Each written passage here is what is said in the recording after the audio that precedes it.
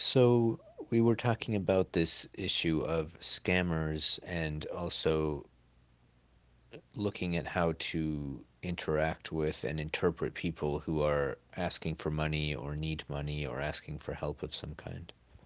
And this leads to a whole range of topics, including when somebody who is supposedly a professional, according to conventional standards or any standards, charges huge amounts of money um, just to repeat some words that they read in a book, for example.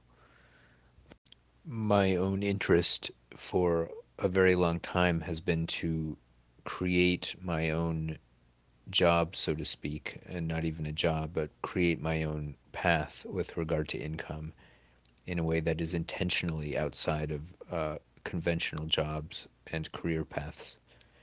And it's not simple to do, but that's what I want, and that's what I am pursuing and have pursued.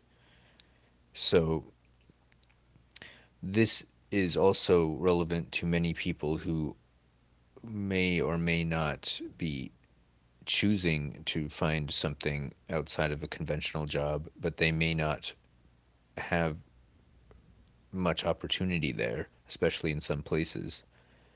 Um, I guess when in places where employment is is very high, um, if one really wants to get a job and can do a job, usually there are things they can do that are regular jobs. But when people have severe illness or other hardship or adversity that can impact their ability to do conventional jobs, and also in some places there are very few conventional jobs relative to the number of people seeking work and seeking to do things and seeking income. So that provides an angle for us who are choosing to look outside of conventional lines of work, or who are in a position where they have problems doing conventional jobs. Um, we can brainstorm together with people who don't have easy access to jobs in their area. And there are a bunch of angles I can think of from there. So, for somebody who's seeking alternative income streams, one angle is to introduce them or brainstorm with them about the alternatives that are readily available, and then look at what is appropriate for them, fitting for them. And in many cases, there's still it, the conventional or common range of things, even within freelancing, within non-traditional jobs. A lot of people either can't do the common things available, or the pay isn't good enough, or they're they don't have access to those things. Um, and so that leads to a huge opportunity for brainstorming and idea generation and experimentation uh, and all of that. And that is what we are doing. So I want to ask Max, um, could you say a little bit about how Idea Schema came about and some of what it has involved, and then maybe we can transition into what we're doing with it now. So we could make like a whole outline of different types of decisions, I guess, in general. I mean, that's what this gets into. There are the decisions of what different people make in interaction and in exchange or giving or receiving. And this, to zoom out for a minute, this gets into what I've been speaking about a number of times and thinking about a lot. And decisions are made on the basis of interpreting, for example, another person or a situation. When one has multiple options and limited resources, which can include time, how to proceed. Like if one has multiple options for what to do with money that is discretionary, um, how, I mean, yeah, so that's a topic. There's been a lot of discussion and content over the past, I'm not sure when this really became big, but number of years about college. Like many people get in massive debt to college, much bigger than most people are ever scammed by anything. And so people get into this huge college debt, and then they may or may not actually get much value out of that, either the experience or the credential they were trying to buy or the life path they thought they'd get after college.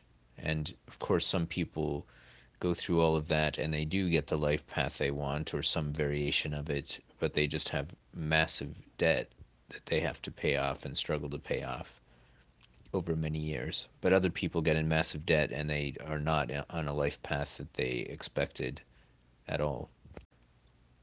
And so I'm trying to think of an angle to start. I mean, we were speaking, or I was speaking with Max about um, scammers and scamming, and now my brain is just so full of different angles. I don't really know what to do with it all. So maybe one way to focus is we have the situation of various people asking for money or other help. And then the question arises of how other people interpret those requests and interact with them. And in some cases, people perceive requests as scams or possible scams. And in other cases, people perceive things as legitimate requests. And I think sometimes people interpret um, something as a scam simply because they don't want to look into it more. But that's just one thread of it. Wow, my mind is so full of different angles and topics. I think I almost have to do a layout to even begin to show it. You are listening to our Public Survival Walkie Talkie Network and the Intuitive Public Radio. Thank you for tuning in to this Idea Schema Community audio stream. So one thing we're speaking about is fundraising, and since we are finding people and we are people who are seeking income and income streams, and we're seeking to help other people get income streams, in whether it's to just to help or to do in exchange for some kind of work or results, it gets into, well, so we're doing this also essentially outside of conventional paradigms. So, for example, there much of the world economy and local economies are involve conventional or common types of exchanges and types of jobs and types of interactions, and whether it's charity or whether it's somebody working a job or whether it's some other thing, like some marketing where people are getting money in exchange for products or services. Um, what we're looking at is kind of going outside of the most common ways these things occur. And there's a lot of interesting things to find in that. I will add that there are many ways to essentially do freelance work where one is not doing a conventional job. For example, programming or all kinds of other skilled and creative lines of work, and also all kinds of work that are temporary and considered unskilled or low skilled, but where like delivery work or agriculture jobs or telemarketing or these other types of jobs where there are people who will hire other people and